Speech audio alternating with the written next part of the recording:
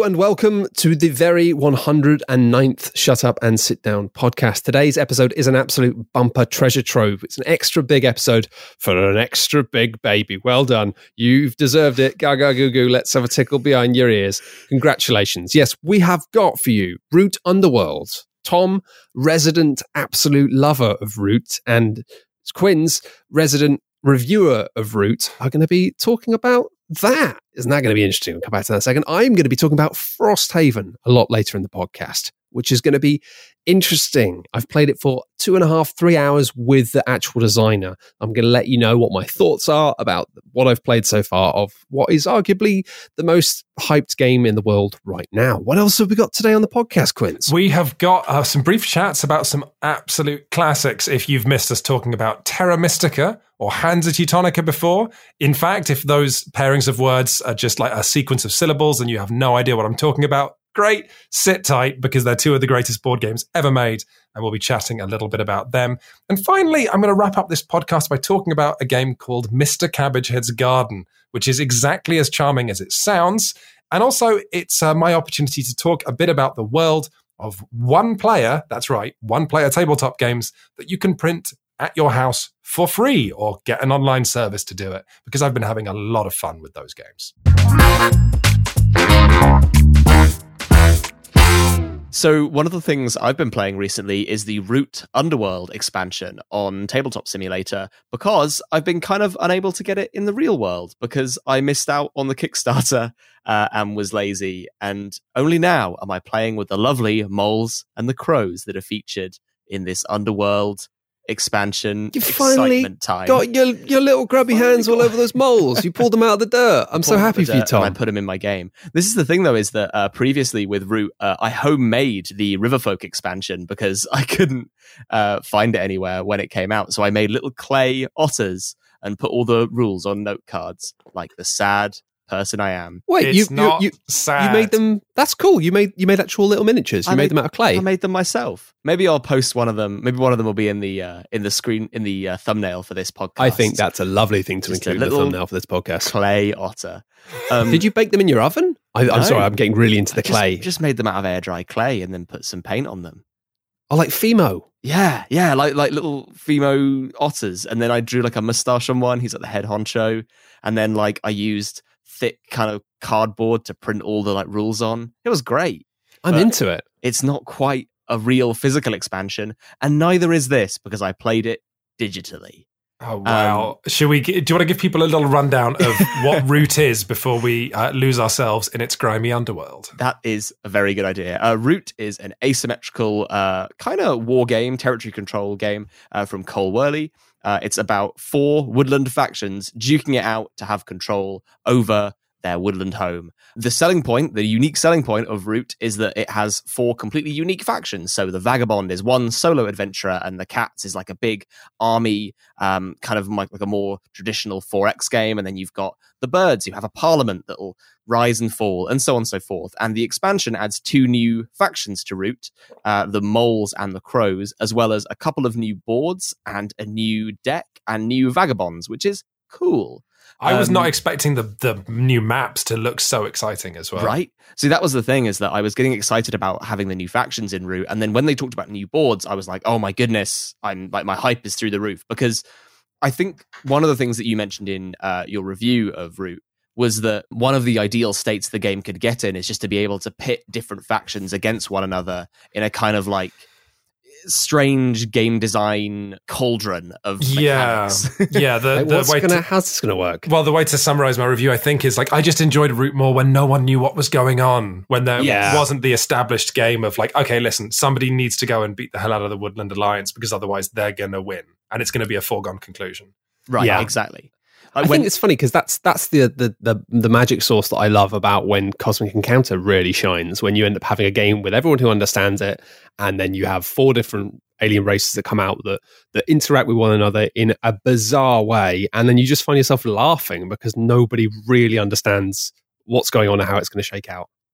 But before we get back to Tom's, because I'm really interested in what you have to say about the Underworld expansion, Tom, because you have a completely different opinion on Root to me. You got obsessed with this game, right? Yes, I watched the Shut Up and Sit Down review and was like, oh my God, I don't know if I want this. I don't know. It was a real toss up. But then I bought it, and hey, I think it's a game that I feel has been made for me to some extent. I think it suits my tastes in a way that I find really exciting, because I think that whereas you found it sort of perhaps tiresome when the game became a kind of a calculated thing towards the end, where it's like, oh, someone's got to bash the Wooden Alliance, blah, blah, blah. When I got sort of my most into it was when you're unpicking the balance of each of the factions and kind of almost designing it as a player, if that makes sense. Oh, that's great. Yeah, absolutely.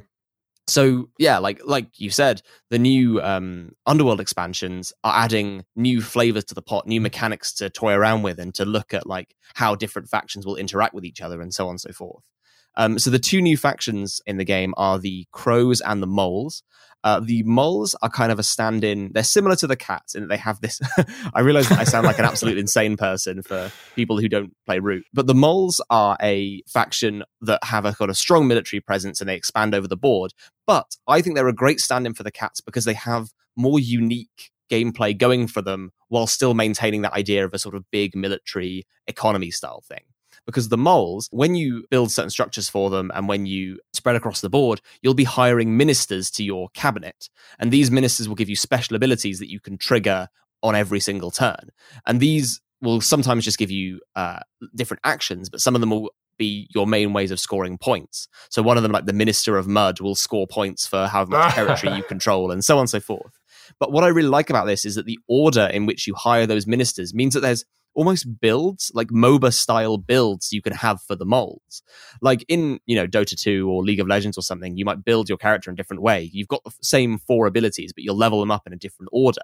And the Moles have that same sort of idea in that you've got the same deck of cards every time, but each time you can hire different ministers in a different order to change the way that you're playing to the board state, which I think is super interesting. Yeah. And not only that, they also have some other unique mechanics. They have a burrow that sits off the board, and they can tunnel up anywhere onto the board and spring up, like surprise moles. And yeah, I think that the Moles are a really good addition to the game because they take the place of the Cats whilst providing a more interesting kind of. They're more rich, if that makes sense. To play. I think it speaks volumes of how much Root is not for me, that when everyone goes, oh, the Moles replace the Cats, because then they're a similar sort of real-time strategy kind of faction. But then my head goes, well, can we have the Cats versus the Moles and just play a normal game? Just a nice standard game of Root. Yeah, you know what I mean? Yeah. I think it would be interesting, though, and then to me, it's interesting. It would be interesting to watch that play out, because of course the Moles have got more flexibility, but maybe they're a little bit weaker because they can't field as many troops. So it's like watching, it's like some of those battle simulator games that you get on Steam and stuff, which are just, you press play and you just watch 2 armies fight each other, which obviously isn't like, hold on, I'm really making Root sound terrible here. But it is a little bit like, there's so many variables in the way that people play certain factions and the styles that come out, how they use those set mechanics in a way that's exciting. And the person that was playing the Moles for us was doing a strategy that seemed completely at odds with how they're meant to be played, and that he was just building everywhere. And the buildings, when you knock them down, lose the Moles. You lose your ministers. That's the main way you can knock down the Moles, is by making them lose their cabinet, by destroying their buildings. But this guy was just building them everywhere he possibly could. But because he had such might from that, no one dared challenge him, so he carried the game away. Wow. Which is really interesting. And then the flip side to that, so the other faction in the Underworld expansion is the Crows. And the Crows are, I think, unique in a similar way to how the Riverfolk were unique in... So the Riverfolk company were in the previous expansion. In the Riverfolk are an otter faction, and they changed the game so much because you're basically playing a salesman if you're playing the otters. And you have to dictate the pace and the tension of the game by directing the players to do what you want by buying your cards. So you're sort of this horrible mercenary profiteering, etc. And the Crows do something similar in that they completely change the state of the game and the way that players think about it, because they have this mechanic where they put down tokens that give them points and various different benefits. But if you can guess what those tokens are while they're face down, they just get wiped from the board. So now you've got this psychological guessing game where there are these little tiny purple mines all across the field. So good. Right? It's so clever. And each of those, when you flip those tokens, they have various different effects. And some of them are just sort of, they get you points or they get you income of cards and so on and so forth. But some of them, like the snare, prevents people from moving out of a clearing. So you can do some really clever plays where you just sort of stifle movement in certain areas of the board and get them locked down. And you've got other ones. One of them, when it's flipped or removed, summons a load of crows like it's an ambush, and they appear in all the surrounding clearings. And there's this great guessing game of trying to psychologically unpick the crow player so you can get to the bottom of what they're doing, which adds a lovely little layer. And I think the Crows, our second game, they won that game by just sort of being ridiculously sneaky and deceptive and always having exactly what you wouldn't think would be in a clearing at any given time, which is fantastic. We only managed to play a game with the standard autumn board with the new factions because it's Tabletop Simulator and it's sometimes real janky. We tried to load in one of the new boards and it just hovered all the pieces like a few feet above the table for them, so they couldn't play the game, which isn't the problem you should have with the actual Root Underworld expansion if you bought it in real life. But hey, who knows? I was cracking up listening to Board Game Garage talk about how they were playing a game on Tabletopia and managed to get their cards physically stuck in the table. I seem to remember they were talking about how not only did they get cards stuck in the table, but they sort of seemingly managed to be the exact right cards that were stuck in the table at exactly the right time. Likely excuse. Again, Not an excuse you can use in real life. It's a unique to digital tabletop. But the new maps we didn't get to look at, but I think they're new sort of toys to add to the box that is kind of Root's crazy like landscape of different mechanics. You've got the lake map, which has it's just a circle of clearings. If you've played Root Standard, you'll know that the map is kind of an interconnected mess of these different clearings, and the lake just makes it a closed loop. But in the middle, you have a raft that if you rule that raft, you can ping over to any clearing that's attached to the lake. So it adds this kind of choke point that everyone wants to control. And similarly to that, the mountain map, which is the other new addition, adds a single mountain space, so right in the middle, that's worth a point at the end of every turn. Each route out of the mountain is a landslide the Vagabond has to clear instead of ruins. So the Vagabond is physically opening up new opportunities for the other players. So all of this is just getting me excited to play with all these crazy possibilities and chuck different factions against each other. There's also a whole new deck of cards that comes with it as well. Yeah, this is the thing that I think flies under the radar, but it might determine the degree to which I really want to play Root again. Yeah, I think that the new deck is it's hard to tell off because we only played it twice, and it's hard to tell off a couple of plays quite how much, and only one of those was with the new deck. And it's hard to tell quite how much the new deck changes the game, but I can certainly say that some of the cards in there are really interesting but swingier, perhaps more cosmic encountery in their crazy, powerful effects, which adds more scope for storytelling, but maybe less for kind of predicting strategy. Perhaps. I think this was it. It's almost a rebuttal to the end point in my review of that Root presents itself as a war game, whereas I think it succeeds more as a toy box and a storytelling game. Sure. And I believe those cards are trying to pull it in that direction. It's trying to say, okay, rather than, creating this like safe set of tools for everyone to use, it's going to be swingier, it's going to be wackier, and it's going to make the game harder to predict. Yes, absolutely. Like one of them is there's this card called like Coffin Makers, which adds every single time a unit dies, instead of putting it back into the supply, you put it on the Coffin Makers card. And then when it gets to that player's turn, you swipe off all of the tokens that were on the Coffin Makers card, and they score a point for every 2 of them or 3 of them. It's Loki from Blood Rage. Wow. That completely transforms just about anything. Like if any faction has that, all of your arguments for we've got to go beat up this such and such kind of go out the window.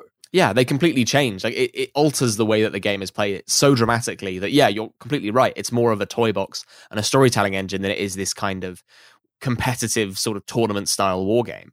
There was some interesting stuff as well that when Root came out, that there were loads of people calling for it to have tournament rules. And I seem to remember, maybe I'm misremembering this, but there was something of a resistance from the design team saying that like, no, it's not. It was almost something they didn't envision the game to be played as a kind of robust tournament game, and it kind of got added slowly over the years. So I think that it depends on your approach, but of course I am looking at Root and I'm seeing it as that, but some people see it the other way, I guess. Well, I think a lot of people who love games want, tournament rules. They want to take a game really seriously. But certainly from my experience of Netrunner, there's kind of no unringing that bell. Because once a game has tournament rules, once people start taking it seriously, once people just really want to win and they start grinding out play after play after play, then rapidly you discover in a game as asymmetric as Root or Netrunner, oh, this faction is just better. And that has knock-on effects for the people who play casually as well. If we find out from the tournament scene, because they suddenly have to release errata because the birds are too powerful, then everyone playing casually knows that the birds are too powerful. You know what I mean? Yeah, there's like a load of statistics on the different win rates for the different factions. And it's now kind of a meta in our group that we don't really play with the Vagabond because we don't enjoy it that much, but also because we know the Vagabond has a considerably higher win rate than any other faction. So there's that weird push and pull of like, do we want to include the Vagabond in our game because it adds a whole new element of story and because my partner really likes playing the Vagabond and now she's banned? Or do we include it for storytelling or do we remove it for balance? And Root's kind of that constant push and pull where I get what you mean in that there's definitely a sense of the game never truly being completely satisfying because that urge to win sits underneath your urge to tell a good story at any given time. But my framing of the game, I always describe it to people as it's kind of like Robot Wars. It's pitting things against each other and analyzing the results afterwards. Oh, what a great comparison. But yeah, I think the Root Underworld expansion adds a lot to Root, and I think I'm going to want to grab a physical copy when it's available because I think that, Root's it's just such a wonderful game to show to people. And I think that the problem is that I'm getting slowly better at it. So the people I can show it to kind of decreases because as you get better, you just win against people that are new to it, which seems very unfair. Like, here's this new game. I'm going to trash you at it. But yeah, it's a great time. I would truly, if you're a fan of Root, the Root Underworld expansion is going to extend the things you like. It's going to be more of the same, but also, more of the same, but more different, if that makes sense. You're getting more of the same things you liked. You're getting more factions, you're getting more boards, you're getting more excitement.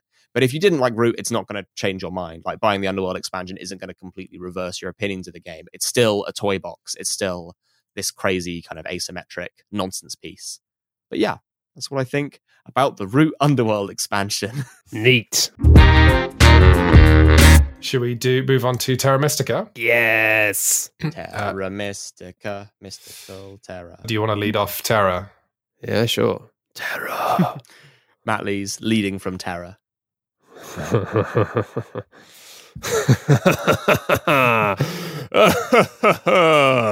You will be destroyed by the power of Terra Mystica, a board game that came out a long, long time ago, which lets you play as so many different factions. Now, Terra Mystica is a real treat that I was introduced to a few years ago by Quinns. And it's colourful. It has this wonderfully 70s, 60s style sci-fi magic to it of weird little goblin-y things and dark-looking wizards.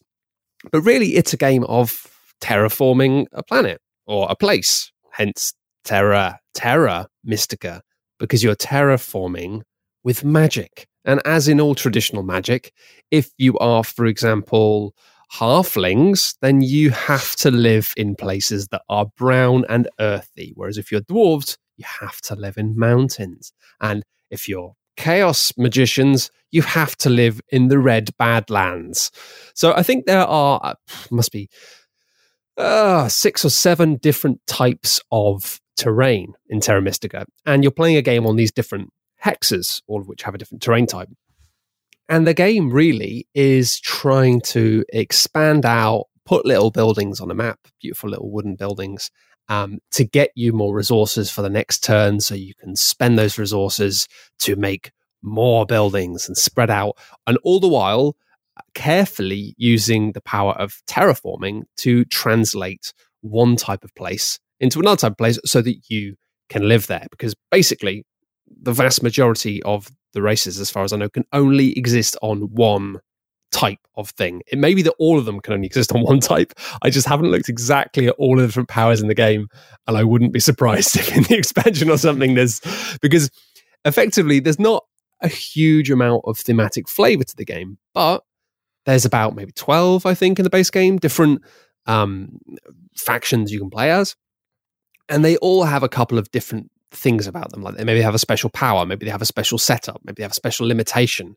combinations of things. Their top buildings that you can place on the map will give them slightly different bonuses. And they're all kind of balanced slightly differently in terms of what it costs them to do different things within the game. And it's just a really lovely area control Euro, really, of moving magic around between these three bowls in a way which is comedic at the best of times, and spending resources to transform a desert into a lake. And there's a lovely element as well. The one universal thing which applies to all of the different factions is that you have this wheel in front of you, which is shows you basically the circle of terraforming of like how hard it is to go from this to this, basically. And that's the thing that I really like about the game. The thing that really jumps off of being quite immediately pleasing is being like, well, of course, getting something from being an ocean to being a desert, that's a lot of work, right? That's not going to happen in an afternoon. And so really looking at the map and constantly trying to assess, like, what is the best value for terraforming? Like, do I want to get that, even though it's going to be a nightmare, just because it's going to block the dwarves from being able to do their mad thing? So it's a wonderfully non-aggressive area control game. And I've been really getting into it again on Board Game Arena, which has all of the expansions that I'm going to dip into, one of which has frost giants and maybe dragons. My head wants to say dragons. It's probably not, but let's say dragons. And then another one which adds basically each different faction in the game gets a special tile that they can place on the map. So they can actually overlay something with a special unique tile to that faction that does something really cool, which I think will just add enough complexity to push that game into the zone of being like, ugh. And I've been playing a lot of Terra Mystica with strangers, which has been interesting. Have you? There's clearly a meta. Like, it's fascinating. Like, I've seen people choosing Chaos Magicians and then putting their starting piece in the same location every time. There's clearly a really strong meta in terms of, like, there is actually a rebalanced version of the game on Board Game Arena, which accounts for basically gives people different quantities of starting points and resources, because it implicitly understands that the meta has decided that some of the factions are just more powerful than others. Yes, I remember. The only one I know is that mermaids are either way too powerful or rubbish, but mermaids are at one end of the spectrum either way. And I can't tell if Chaos Magicians are really strong or if people just like them because they're Chaos Magicians. I think they're known to be powerful. It's funny because you were just talking about Root, and I almost brought this up, Tom, but I think the Terra Mystica competitive scene has something that could work in Root, and I could be getting this wrong, but I think the way it works is you can have whatever faction you want, but you bid victory points. So it's like, I'll be the mermaids and I'll lose 4. I'll be the mermaids and I'll lose 5. And that would work with Root as well. It's like, I'll be the vagabond and start with 5 less victory points, -5. It's true. But yeah, it's I've been really getting into it, and it's popped up in the news again last week, where we had a thing whereby we don't really know what's going on with all of that stuff, so we're not going to really speculate on it, but it seems like Asmodee's having a funny time, and lots of studios that have been previously a part of Asmodee that got bought up as part of the big Asmodee snuffle up, where they kind of collected every possible board game publisher and developer in the industry. They're now allowing them to go back, allowing them out to the fields again to be free. Don't really know what's going on with that, but obviously we had Forgotten Waters, made by Isaac Vega, and Plaid Hat was the last game that was being released through Asmodee, and I think from now on they're becoming independent again and going to do their own things. And also, we've just heard last week that Terra Mystica is now going to be published by Capstone Games. Yes, and a different company in Europe, I think, yeah. The main reason we mention this, I think, the main reason I mention this is because it was announced a little while before that Capstone were going to be publishing Terra Mystica, which caused some people to be a bit confused because it was owned by other people. But Capstone have been doing a wonderful job of bringing back some classic games in really lovely production form. So we don't know exactly what the deal is with that. It may be that it just comes out and it's just a republishing that's exactly the same. Oh, it will be, I believe, yeah. But I'm fine with that, because honestly, I love the art in that, and I love the little wooden pieces. So yeah, just having some more availability of Terra Mystica would be great, because having played it a bunch, I love it now. I think it's brilliant. I think it's there's a full Shut Up and Sit Down review of Terra Mystica on our YouTube channel. But I think the easy way to summarize Terra Mystica, or why I like it now, is it's just a game that seems to get absolutely everything right. It's a game about building, but everything you build is like a satisfying, wooden piece that goes on the board, and it's important, and it changes everything for everybody. And also, I was thinking about this when we played it, because we played this, the three of us, as well. It's a game with randomized setup, and lots of Euro games do this. It'll say, oh, in this game, you'll score for this and this, or in this round, you'll be able to get this bonus for being a fire cultist or whatever. That's a real thing. I didn't make it up. But in Terra Mystica, those little randomized bits of setup, it's not just fluff to kind of nudge the game so it's a bit different. It radically changes how you play. Same as the factions. It's not like, oh, I have this one special power.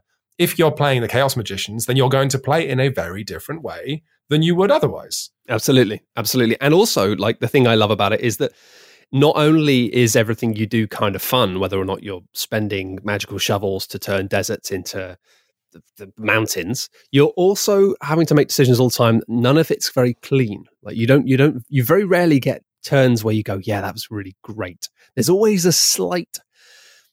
Every decision is slightly tricky because of the fact that, like, yeah, cool, I can upgrade this basic little house into a bigger trading house, but then that means that the basic little house goes back on my player sheet. This really defines the game, I think. Yeah, like you, every time you take anything off your player sheet, you're going to get a new reward in the upkeep. So you're going to get more money or more mana or more workers. But then every time you upgrade a building, the one before goes back on your player sheet, which means, yes, you got this new upgrade. You get a bit more money this next round, but you're going to get less of that. And trying to plan ahead for that, both in terms of what you need to put on the map to continue what you're doing, but also accepting the effect that's going to have on your economy, is rough sometimes and interesting. And actually, the fascinating thing I keep discovering when I'm playing it online is I get so overexcited about just filling up the map with my stuff that I put down all of my basic buildings on the map, and then I'm kind of stuck because I can't put any more out there, and I can't put any more out there until I upgrade some of the basic ones, but I can't upgrade them because I don't have the economy, and I can't get the economy because I haven't. It kind of cracks me up, because maybe you pour all of your resources into building this enormous wizard's tower, and it grants you your faction special ability, and it's going to beam magic all over the land. It's like, what used to be on that space? The bank. Okay. Do we have any money anymore? No.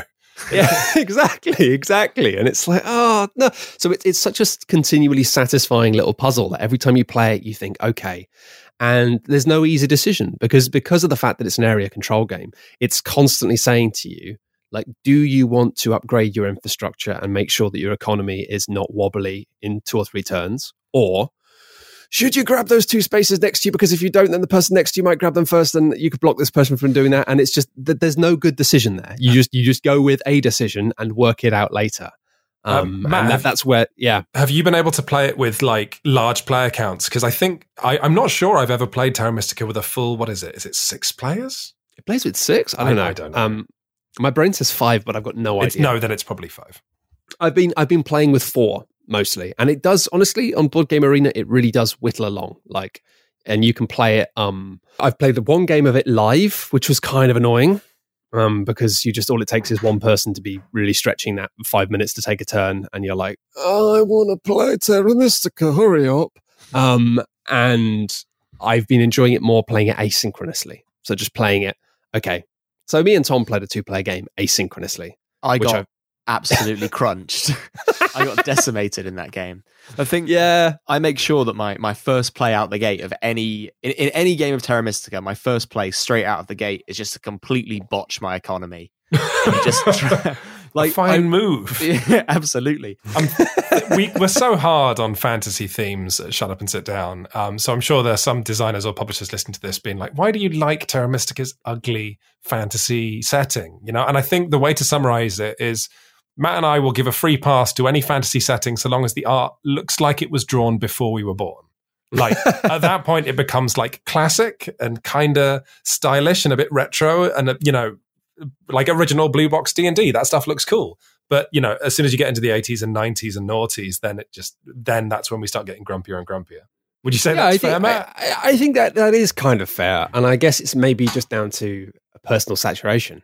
Like we've particularly in the era of things like the video games from 2000 to 2012. I think we just absolutely got waterboarded with what we now think of as being trad fantasy. But I also think that it's simply because of the fact that you look back, and when fantasy was more of a niche, nerdy thing, and nerdy in the sense that, it was something that people did.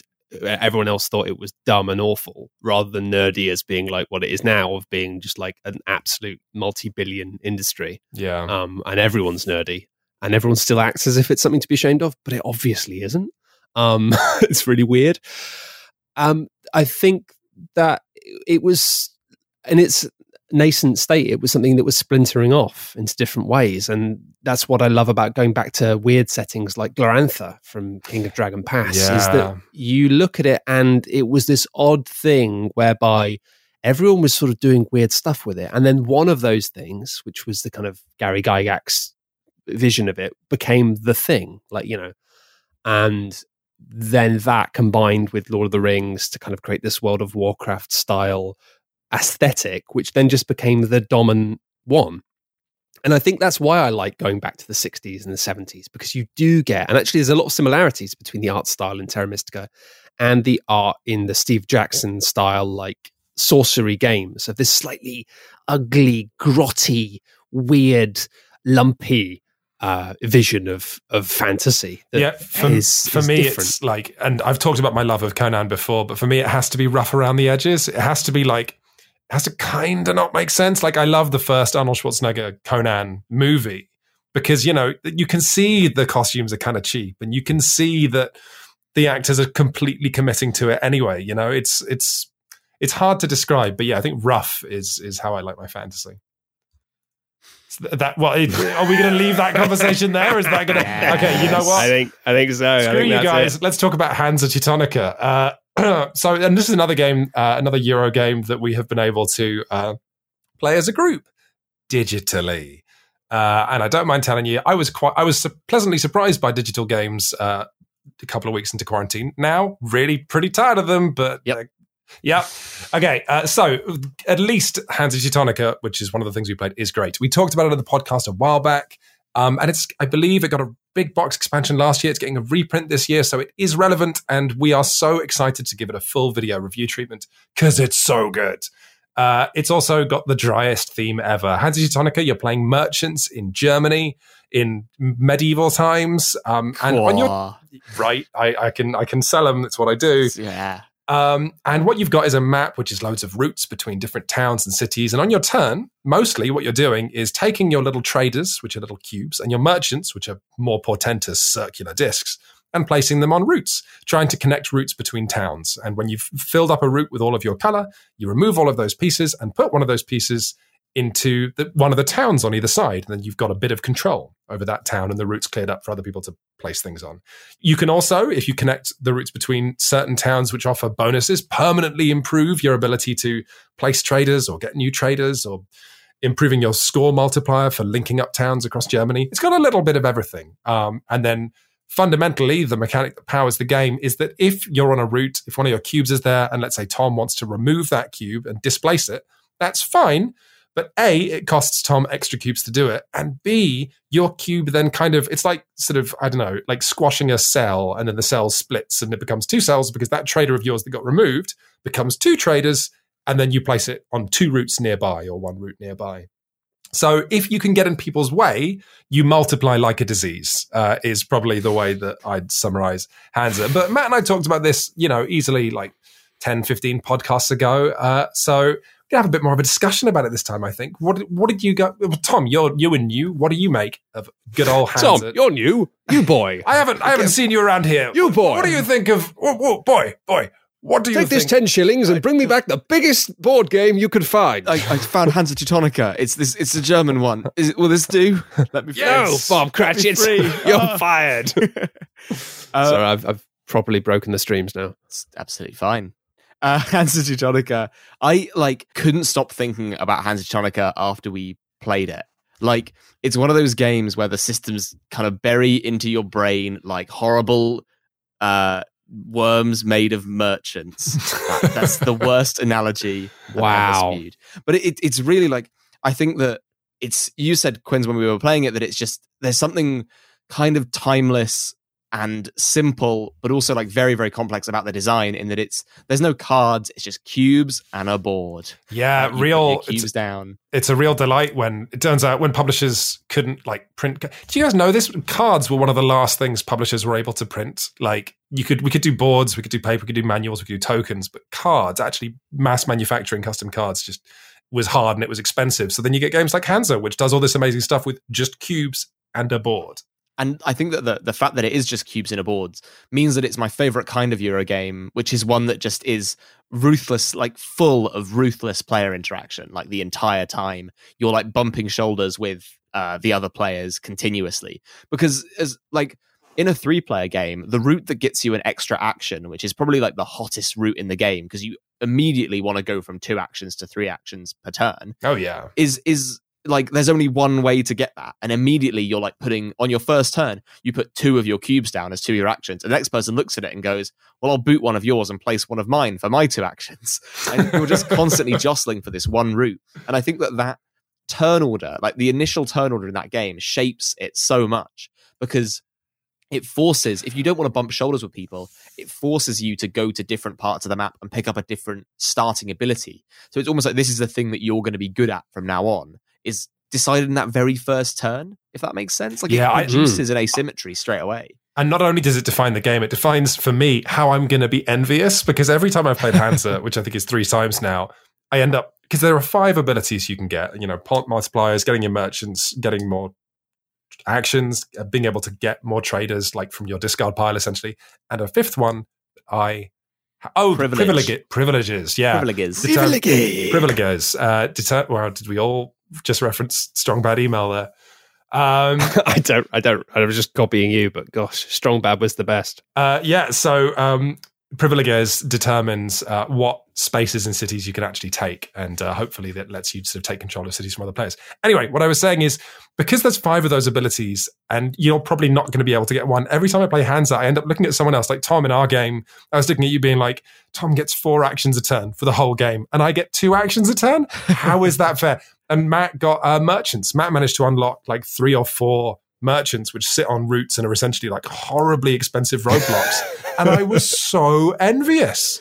Yeah, and I didn't do very well, but I was going for the Snorlax play, which, for those of you not familiar, Snorlax is an extremely large Pokemon who is famous for falling asleep on bridges, mainly, and then having to be woken up. Snorlax is a hero for our times. We did have to wake you up in between turns to yeah, exactly. Giant Snorlax merchant.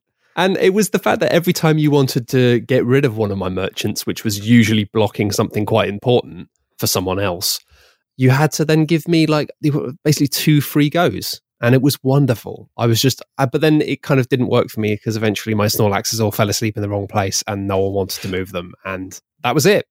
That's it. Hansa is a game, in a sentence, I think Hansa is the game of, is this still worth it? It's like, okay, you want to connect these 2 cities and get a cool point multiplier. Right.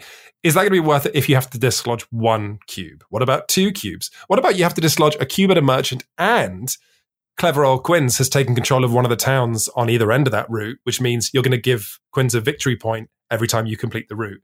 And that was kind of, again, really satisfying, because you guys got all these cool powers in our game. You were these super-powered Power Ranger German merchants. But I just had a bunch of valuable towns, which meant I had this drip of 1 victory point every round, which ended up winning it for me. Yeah, it was huge. Absolutely huge. There's so many like divergent strategies within that game as well. Like there's so many points at which, like you're saying, is this better than this, or you're weighing up those choices. But there's so many different ways to score points and kind of guide the course of the game, that it's like the equivalent of when you have like a phone call with someone or an argument, and then afterwards you're like in the shower and you're like, damn, I should have said that. Oh, that would have been so cool.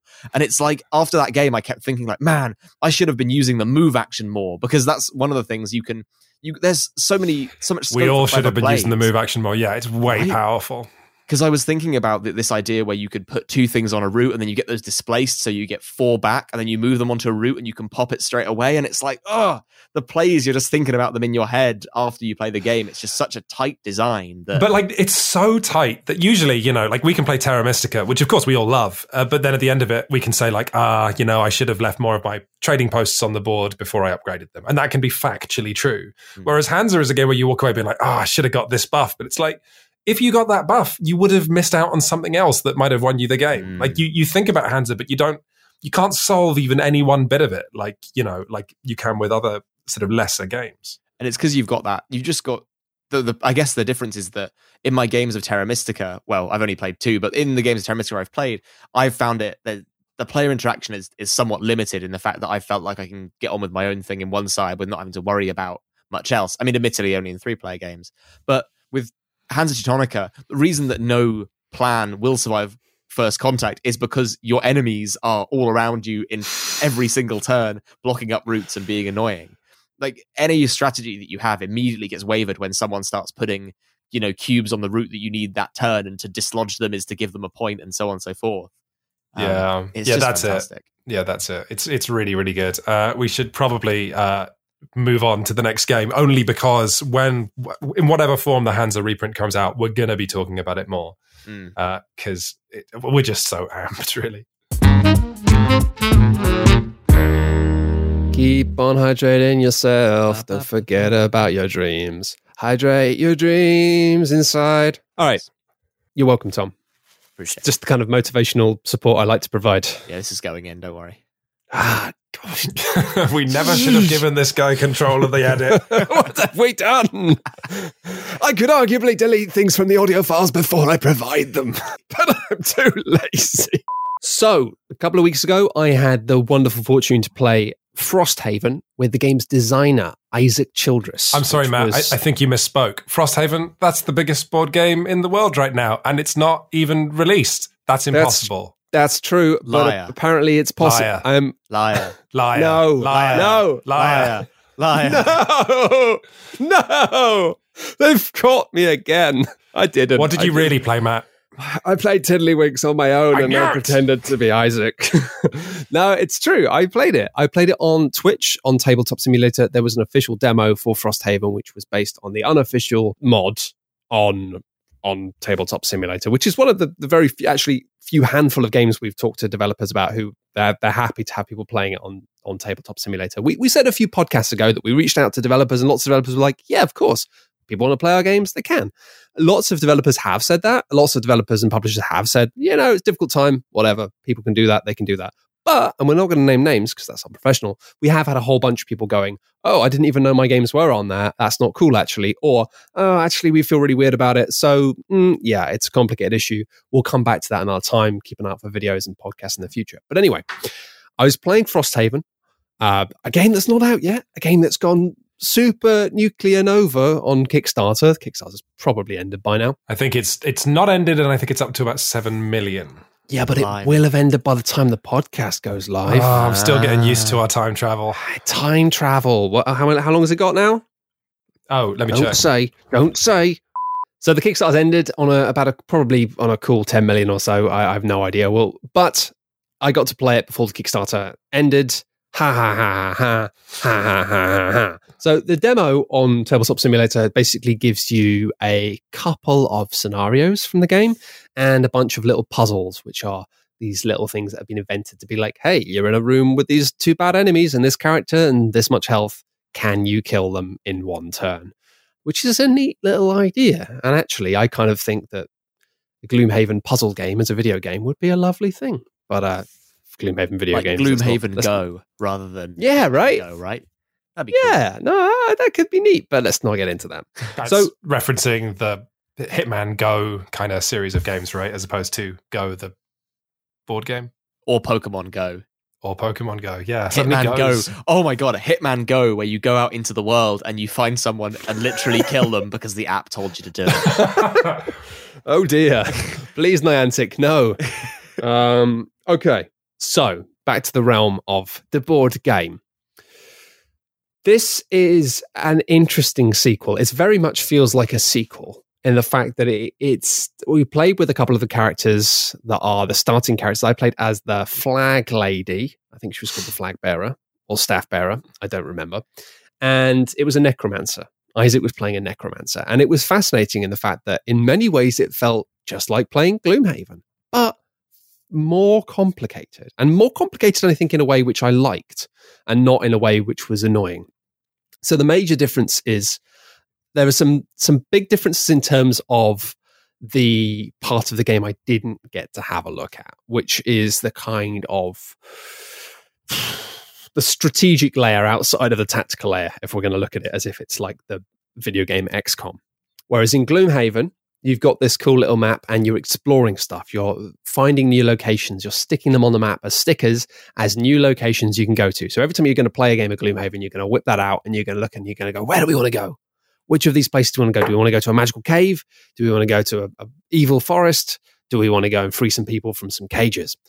And in this, you're probably going to be doing some of that as well, but you're also going to have this encampment of Frosthaven. And I'm not ashamed to admit, I got quite excited when I realized that the first mission of the game, the text that intros you to it, I realized, I'm like, this is the box art. This is the art on the box, which was really nice because it was that thing of I was like, we're running away from these big, horrible Yeti things and hiding in this little place called Frosthaven. And it was like, I looked at the key art on the box and I'm like, this is it. That's awesome. And I found that really evocative in a way of being like, we're running away from this thing. Cool.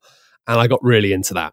And then at the end of the first mission, spoilers, it was sort of going, welcome, this is Frosthaven. Maybe you could hang around and help out a bit. And it's like, this is already tickling another part of my video game brain that I really, really like, of being like, okay, between missions, you're going to be spending resources to build and upgrade and look after a place, which is just so cool. Now, there's a very popular video game series called Assassin's Creed that if you've heard of video games, you're probably familiar with, or even if you haven't.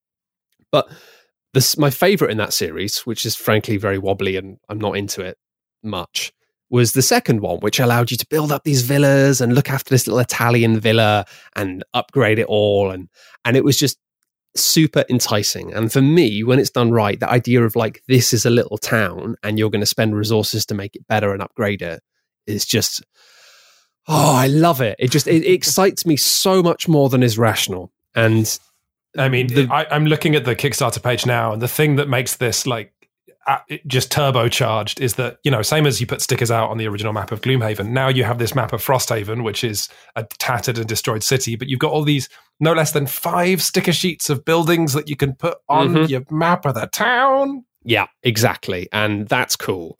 And also the main change that you see in terms of how that interfaces with the actual kind of tactical layer of the game, which was what I really think of as being Gloomhaven, is that when enemies die, they will drop a loot token. And then when you collect that loot token, rather than just getting money, you're going to get a loot card.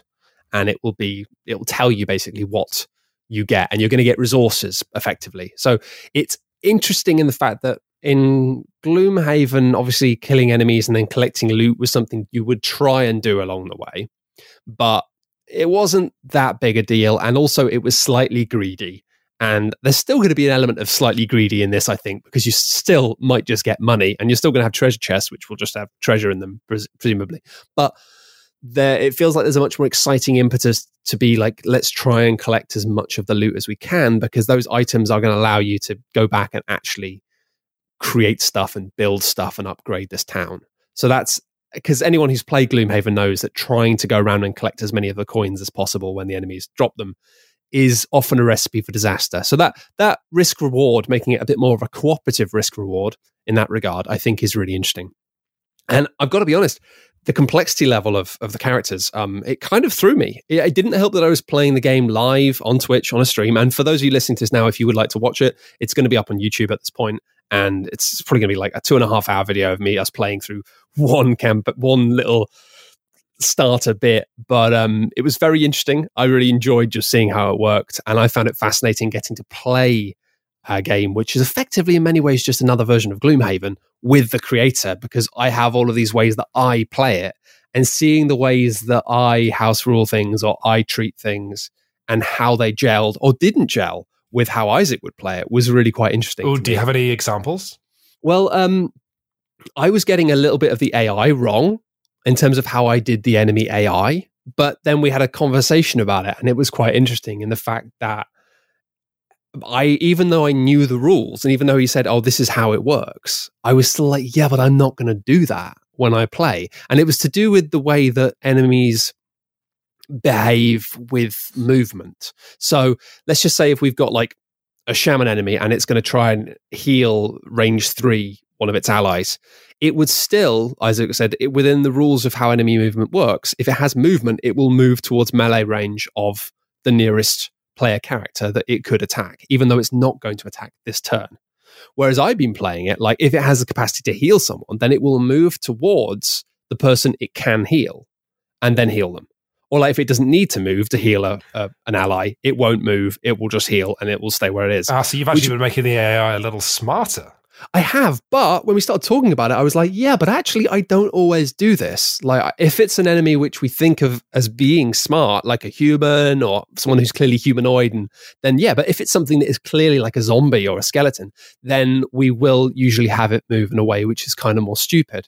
So I realized I was actually kind of like, I was sort of breaking the rules, sometimes to make it harder, sometimes to make it, well, I thought easier, but apparently just like the way the game is supposed to be.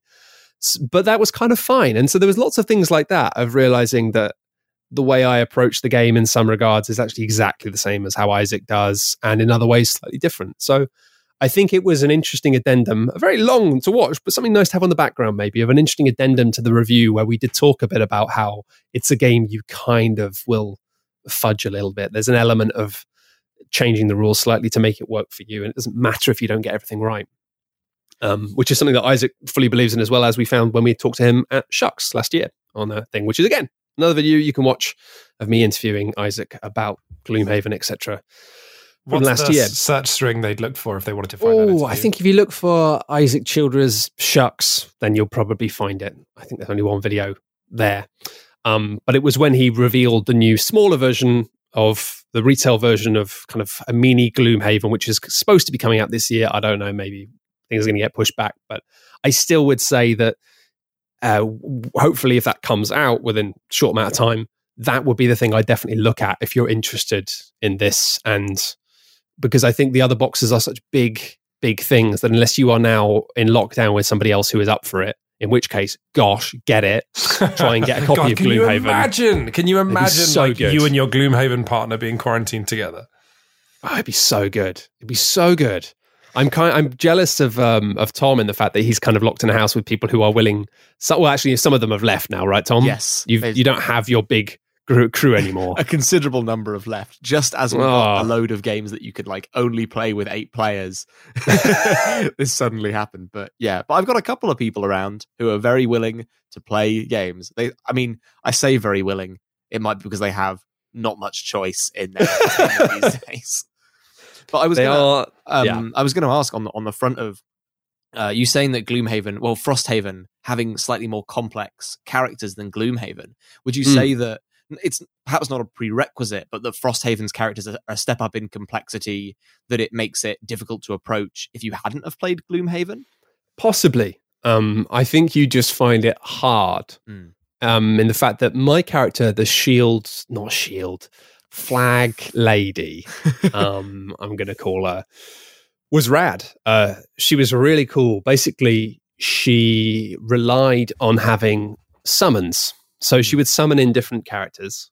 And one thing I would have liked to see is like, I don't know, maybe in the actual game, the summoned characters will have their own little stands, but I would love that, especially in this where you have a character who has multiple summons and they all have different kind of characters. And I really hope that, it'd be nice to have some little standees for those different characters, because I think that will really bring it to life.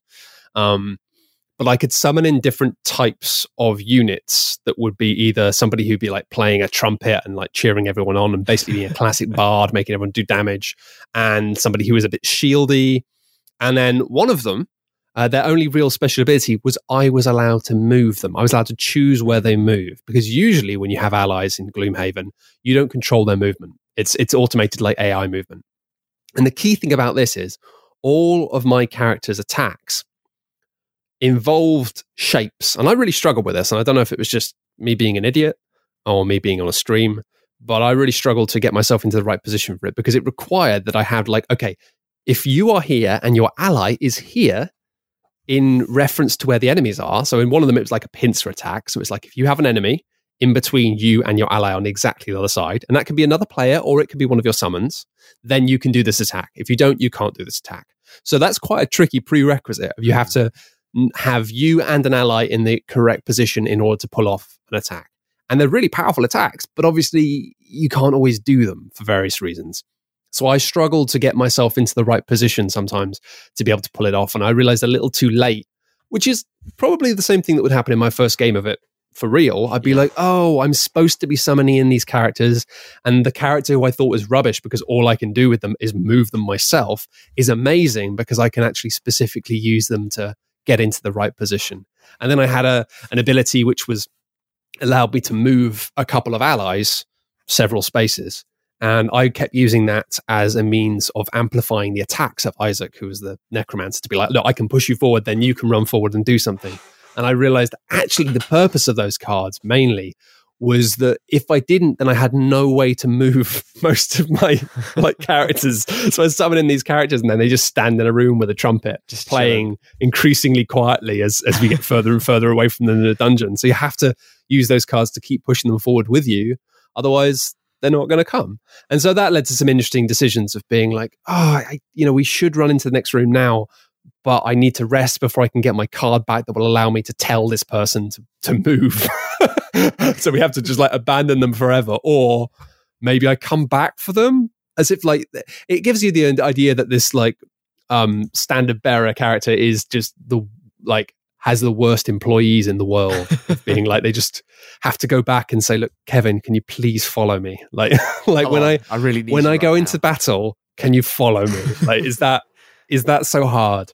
Whilst the necromancer had a lot of risk reward with hurting themselves to summon in more skeletons, and it ostensibly should have been an amazing combo because we kept summoning in stuff all the time, and then it should have been that I had allies in every position I possibly needed to be pulling off my attacks. But we were pretty unlucky. I think if you watch it back, I think luck wasn't really on our side. But no, I'm excited about it. I still feel like, as I posted in the news when we revealed, when we talked about the fact that Frosthaven was on Kickstarter, I still said that, if you're looking at this Kickstarter now and you've not played Gloomhaven, you can buy Gloomhaven as part of this Kickstarter, and I'd recommend doing that more than I would getting Frosthaven necessarily, just because it's Frosthaven might be amazing. It might be when it comes out, I get my hands on it, I can play it, we can put a review out there when we're like, this is just the best. But it might be that it's just not as good as Gloomhaven. And right now, I can tell you that Gloomhaven is incredible. Yeah.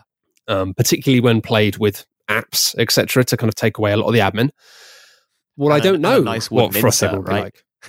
And a nice wooden insert. Yeah.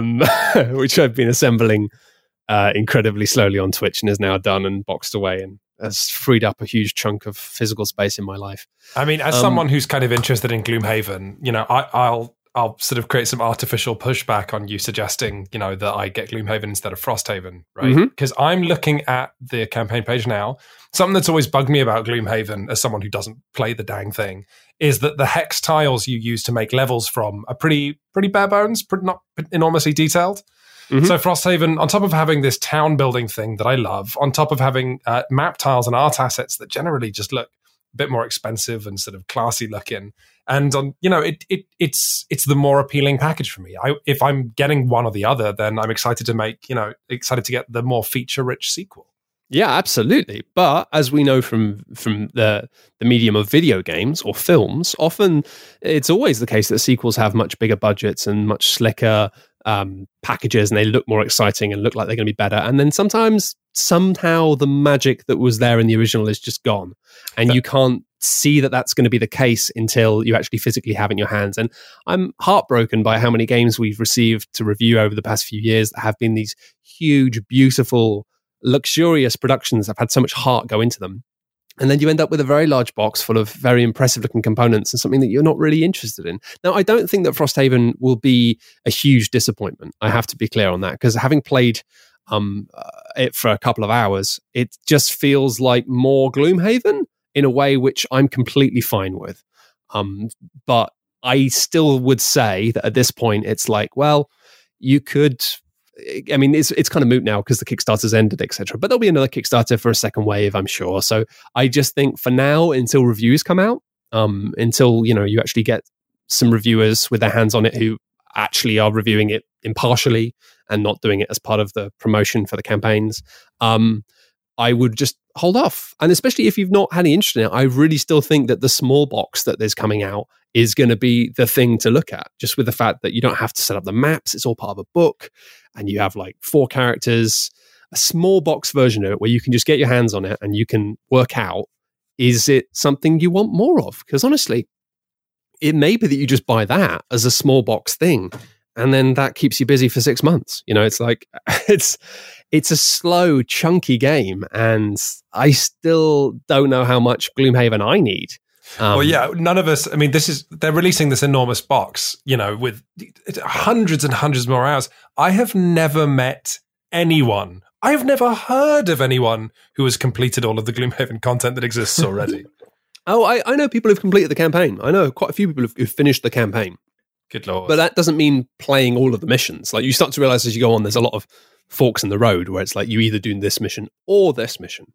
But yeah, it's still, even with that, it's really the content of Gloomhaven is the characters. And even if you finish a campaign, you personally will maybe play 3 or 4 characters max, I would say.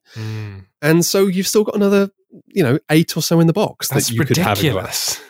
It is ridiculous. It's absolutely ridiculous. So I don't know. I mean, I think at the end of the day, there's a great joy to being excited about things. And I think if you have kickstarted Frosthaven, I wouldn't worry too much about quality because I think that it's going to be the worst case scenario. It might just be more of the same. But I think Gloomhaven in itself was already so much more of the same in itself.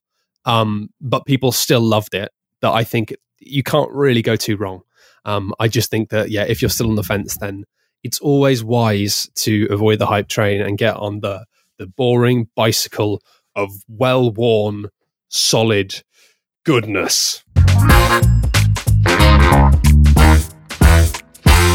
I'm going to talk about one more game before we wrap up this cat and put it back in its box. I'm going to talk about a print and play game, a one-player print and play game I played called Mr. Cabbagehead's Garden.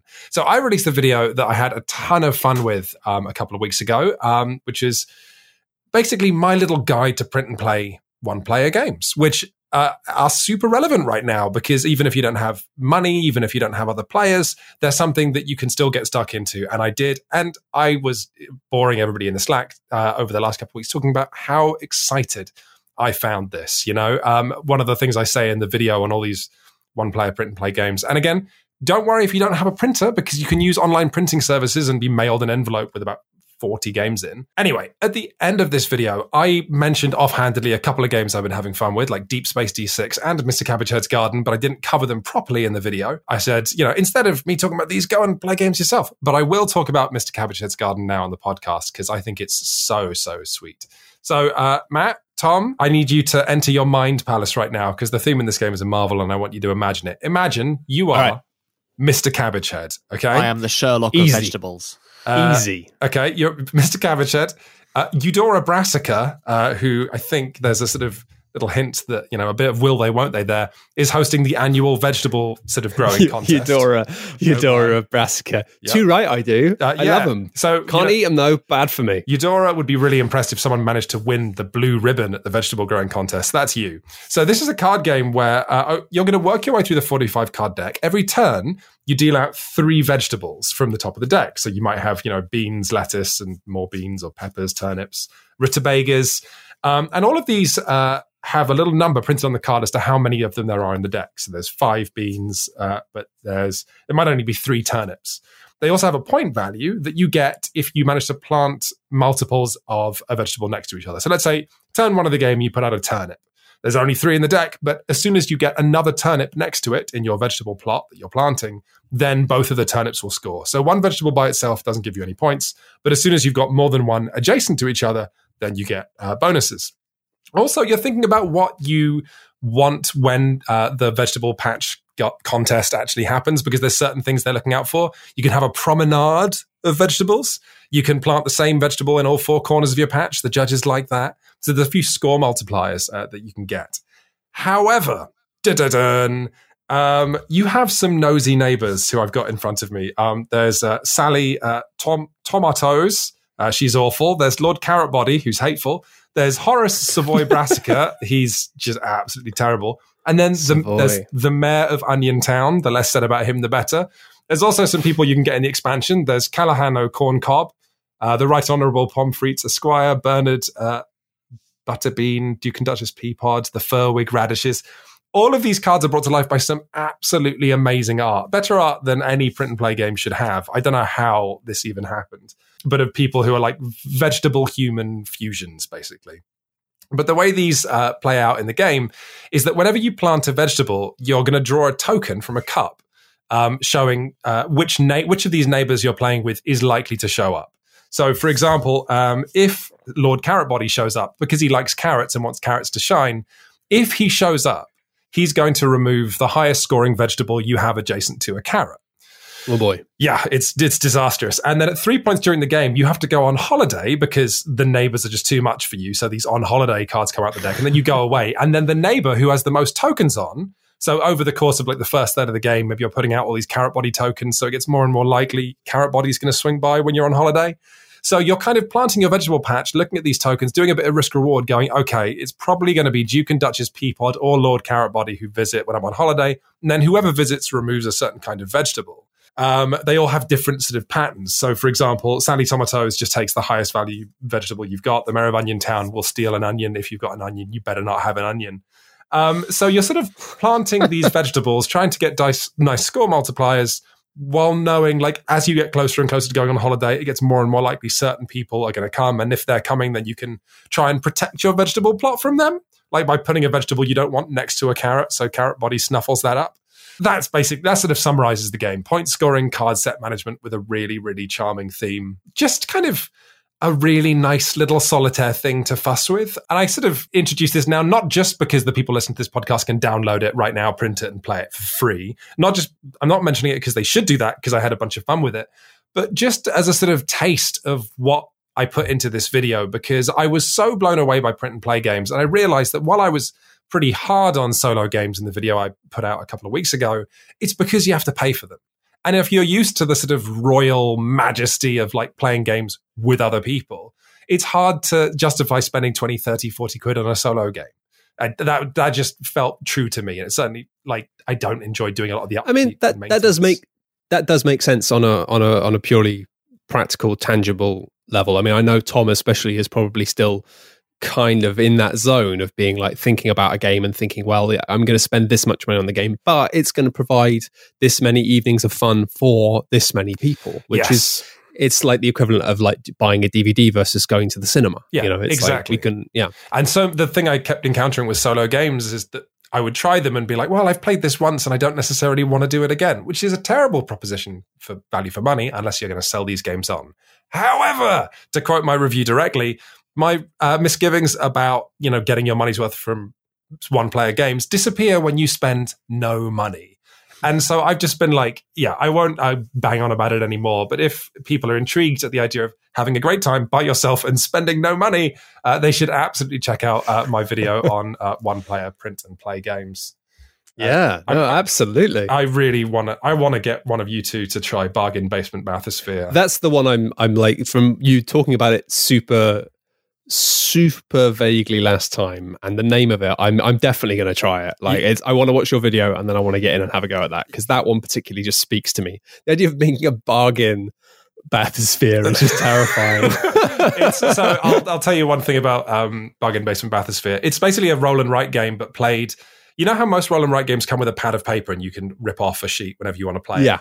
Bargain Basement Bathysphere is a one-player legacy game where it does that. You print out essentially a sheaf of levels, but every level in the pads that you print out is different. So every level gets more and more complicated and more advanced, and rules change. But then interspersed with the levels of you trying to drive your crap bathysphere to the bottom of the sea it introduces minigames. So like in the style of like Gloomhaven or XCOM, it suddenly goes, okay, like after you've done 3 levels, it goes, okay, by the way, your grandmother just died. I'm sorry, but she left you an aquarium. So here, now you have an aquarium where whenever you go down in your bathysphere, you can grab fish and bring them back to the aquarium. And I didn't mention this in the actual full-on video review, but then it introduces, after a few levels, a mechanic where you have to save divers. You have to rescue divers while you're down there in the bathysphere, and they're always getting stuck. And the manual has a bunch of fun making fun of them.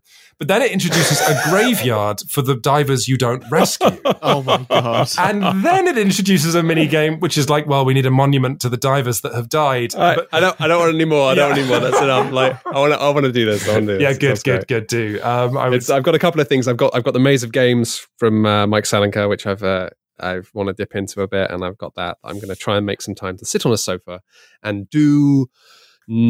I say nothing, but actually, like, just use my brain horrendously in a different way, I guess. Yeah, that's it.